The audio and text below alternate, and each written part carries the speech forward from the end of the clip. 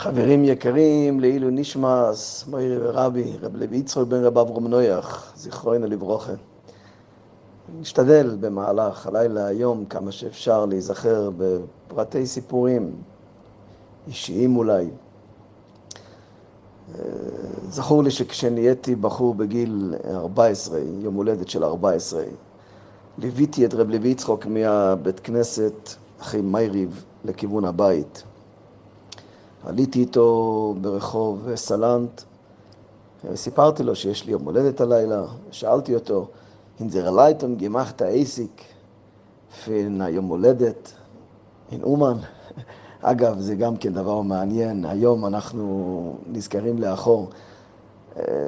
כל אחד, אדם מבוגר, אדם מכובד, אברך, ילד ובחור, היה יכול לגשת רב לוי יצחק ככה ישירות, ולבלבל לו את הראש, ולשאול אותו שאלות ושיחות, והיה מתמיד בדרך כלל מתייחס לכל אחד, משהו שלא כל כך מקובל היום אצל החשובים, אצל המנהיגים, שכל אחד יכול לגשת בלי גבוהים מסביב, ככה היה רב לוי יצחק, זכרונו לברוכה. זה היה אחד הדברים שעבד על זה חזק כדי שזה יקרה. אז סיפרתי לו שיש לי יום הולדת היום בלילה, ו-14, האם עשו עסק באומן עם יום הולדת? רבי יצחק חייך ואמר לי, in אימנות מנגימחת עסק פן ידה טוג, פן ידה נחת. באומן עשו עסק מכל יום, מכל לילה. הוא לא הגיב, המשכתי ללוות אותו. הגעתי שם ככה למעלה ליד בית כנסת סלונים, הוא פתאום תופס לי את הידיים ואומר לי ככה, בורך מרדכי, ich suche dir, fin heint, Eibon zu davenen alle Tug auf dem Schiedach deinem. Was mir noch hat viele, sei noch besser. Was mir noch hat viele, sei noch schöner. Was mir noch hat viele, sei noch geringer. הוא אומר לי, ברוך מרדכי, אני אומר לך, מהיום, תתחיל להתפלל כל יום על השידך שלך. כל תפילה נוספת יהיה עוד יותר יפה. כל תפילה נוספת יהיה עוד יותר קל. כל תפילה נוספת יהיה עוד יותר טוב. אני התפלאתי ככה, וואו, בגיל 14 להתחיל להתפלל עכשיו על שידך. אבל לקחתי את זה לתשומת הלב, עשיתי הרבה השתדלות להתפלל כל יום על שידוכים. זכור לי סתם אגב, העניין הזה של חתונה, כשהתחתנתי, רב חיים שלמה רוטנברג, גם כן היה מסתובב הרבה מאוד סביב רב לוי יצחק, כתב הרבה שיחות, שאל אותו הרבה שאלות. הוא אמר לי, גיבקי בסטאין גרמן, אתה אברך צעיר אחרי החתונה, תנסה בכל הכוח להוציא מרב לוי יצחק הדרכה לאברך. ואני עשיתי את זה, ממש אני זוכר שבלבלתי לו את הראש, מתי שרק פגשתי אותו. אבל הוא התעקש, הוא לא רצה לענות לי בשום אופן. ואז אמרתי לו, רב לוי יצחק, למה לא להגיד לי דברים מסוימים? הוא אמר לי ככה, Wos wisst ihr von mir? Ich kenn nicht dir, ich kenn nicht sie. Ich kann dir sagen ein Wort, was sie sein, zieh euch von dir oder zieh niederig von dir. Oder zieh euch von ihr oder zieh niederig von ihr. Wos wisst ihr von mir? כאילו, מה אתה רוצה ממני? אני לא מכיר אותך ולא מכיר אותה. אני יכול להגיד לך משפט, אבות, שזה יכול להיות או יותר מדי גבוה בשבילך, או יותר מדי נמוך בשבילך. או יותר מדי גבוה בשבילה, או יותר מדי נמוך בשבילה. מה אתה רוצה ממני? Ich kann dir sagen ein Sach. אני יכול להגיד לך דבר אחד. מחזיר גרויסה גיטס דורים. תעשה לך סדרים טובים וגדולים. פינה גיטה כלל, גיטה רויס גיטה פיר, גיטה פרוטים. מכלל טוב יוצא פרטים טובים. כי הוא אומר לי, תעשה לך שיעורים, סדרים גדולים, הכל יבוא על מקומו בשלום. אני כן זוכר שפעם אחד, גם כשליוויתי אותו, התחלתי לשאול אותו, לגבי ללכת לשאול מוקדם, לקום חצות, הוא אמר לי, אז היה סידורים, אור מציון של הוצאה, איך קראו להם, שכחתי כרגע, הוא אמר לי, זסטן הם סידר, gleich noch Meiriv, ist Birkas Amapel mit Krisch Beshalamito. Es ist Leinen in Schiel, gleich noch Meiriv, Krisch Beshalamito mit Birkas Amapel. Es kommen nicht die, und sagen, nu. כאילו אני כבר לא יכול לדבר. מיד אחרי מייריב יש בסידור אור מציון, קריאה שמע שלום איתו, וברכס המפיל, אני כבר לא יכול לדבר. אמרתי לרב לוי יצחק, אני אקלקל את השלום בית שלי, אז אני אגיע לבית ואני לא יכול לדבר עם אשתי. אז הוא אומר לי, אוי, בורך מורדך די גייס מיט חוכמס. אוי, בורך מורדך, אתה הולך עם חוכמס. כן, כן, ודאי דגל מאוד בשלום בית, אבל רצה להכניס לי את העניין הזה של ללכת לישון מוקדם כדי לקום חצות. זאת שאז אמרתי לו את המשפט של סבא שלי, רב שמואל אמר לי, החוכם אינוב בראשי. אז רב שמואל שאל, החוכם אינוב בראשי ומה הטיפש אינוב ברגלו? מה שייך החוכם אינוב בראשי? אז רב שמואל אמר, וסיפרתי את זה רבי ויצחק, הוא מאוד נהנה, החוכם והסיבילי שתי חצוי ספר טוג, אינוב בראשי, העיניים שלו בתחילת הלילה. אז גין שלוף ופרי, אז תאוף שתי פרי. זכור לי שפעם אחד, היה לי את הסדר שהייתי יוצא מחצות מהבית, והייתי מגיע הרבה לשול, אחד אחרי בסיקין. היה באיזה מוצאים קיפר אחד, הייתי גם בחומה השלישית, והייתי באמצע לבנות את הסוכה, שזה יצא מהחלון של המטבח. והייתי עייף מאוד אחרי הצום, ואחרי תחילת בניית הסוכה. וגנב, רחמנא ליצלן, נכנס לתוך הבית, גנב לי את החליפה ועוד דברים. והוא פתח את החדר שינה, אשתי הייתה אז בחדר שינה, היה לנו תינוקת, והיא ראתה את הגנב, והיא התחילה לצרוח צרחות אימים. אני התעוררתי, לא ידעתי בדיוק מה קרה, זה היה בשבילי פחד גדול, מה קרה לאשתי. עד שקלטתי שהיא אומרת שיש גנב, קפצתי מהמיטה, התחלתי לרוץ לתוך הבית, עוד ראיתי את הרגליים של הגנב בורחים מהחלון, אפילו את הנעליים שלו השאיר. זה כבר היה אחרי מייסו, כבר גנב את מה שהוא גנב. אשתי נכנסה מאוד ללחץ אז ופחדים. אני זוכר שבאתי לספר את זה לרבי ויצחק, הוא אמר לי, די גייסט נשת הרויז פינשתי על הצייט. אתה לא יוצא עכשיו מהבית בלילות לזמן.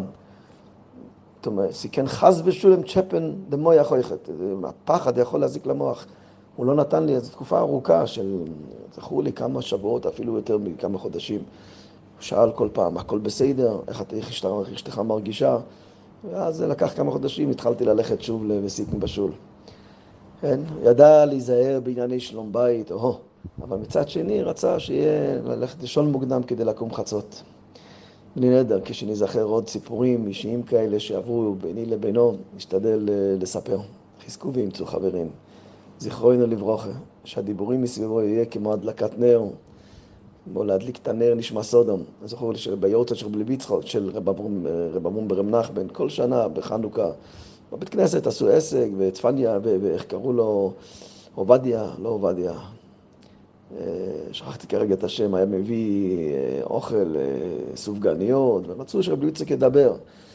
הוא אמר פעם, סיני שניחף הרב אברום. זה לא נוח לו לרב אברום שעושים עסק מהיורצייט שלו. בסופו של דבר הוא דיבר דברים כדי להתעורר, כדי להתחזק ממנו. תאר לעצמי שגם לרב לוי יצחק, לדבר ממנו, לשוחח ממנו כדי להתעורר בעבודת השם, לקבל את ההשקפה של החיים שלו, זה יהיה נחת רוח בשבילו בעזרת השם.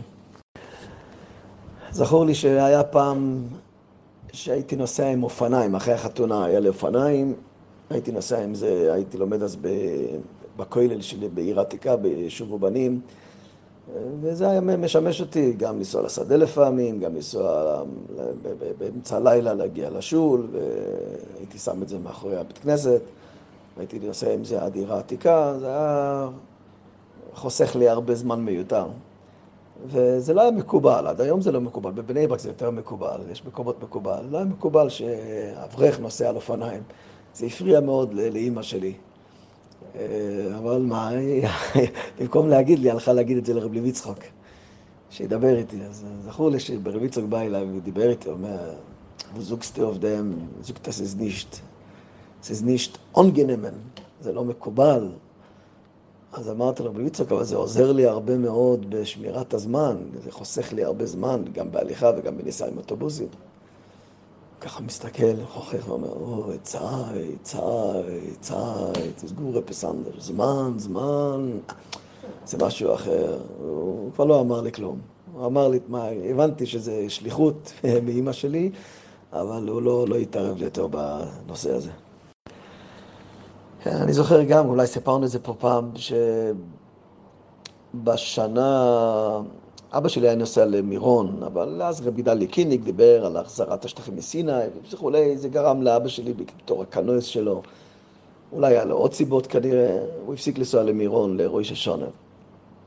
אז בתור ילד הייתי מגיע, באמת, הייתי פה בשול, בקיבוץ בירושלים.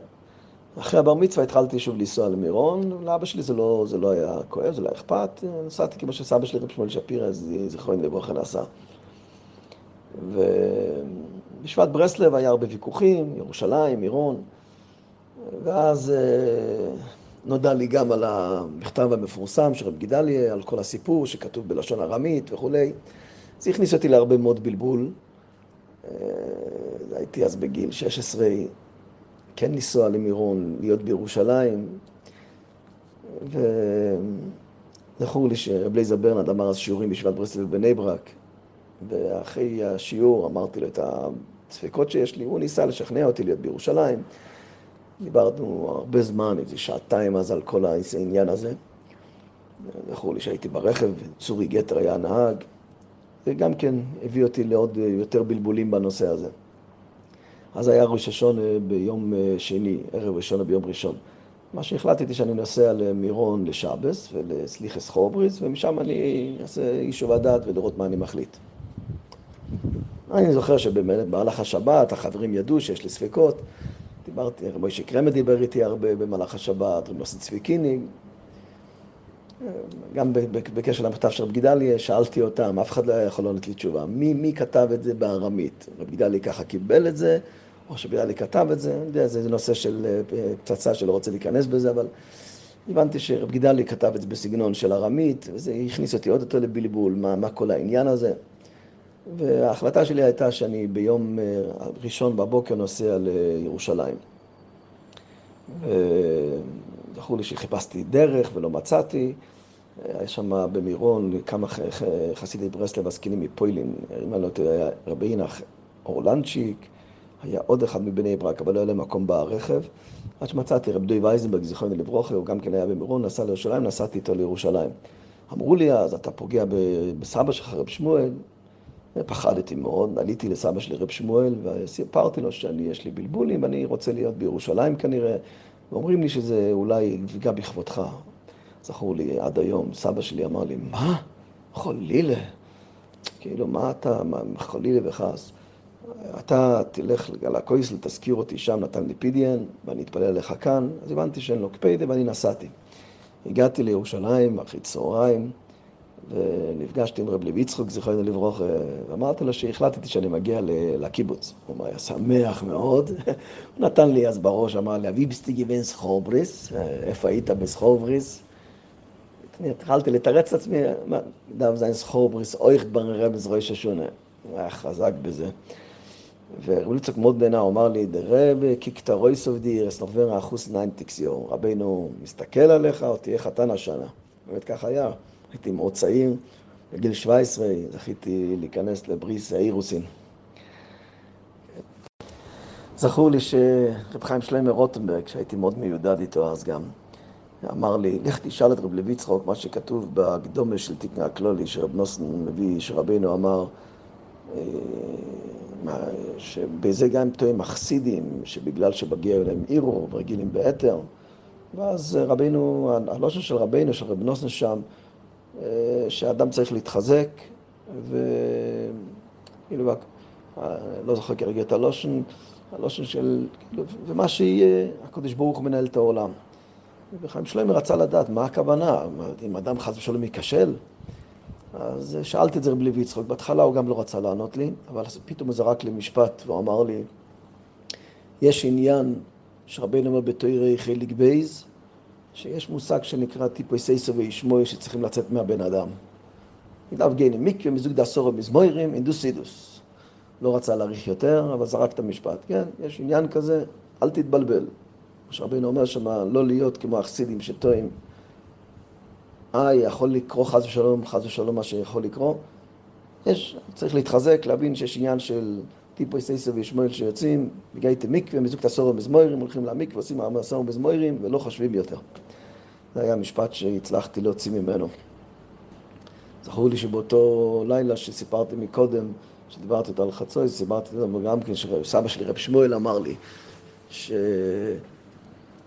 על הלושן של חז"ל, אוצל, עד מוסי אוצל תשכב, מוסי תוקו משנוסחו, לושן של פוסיק.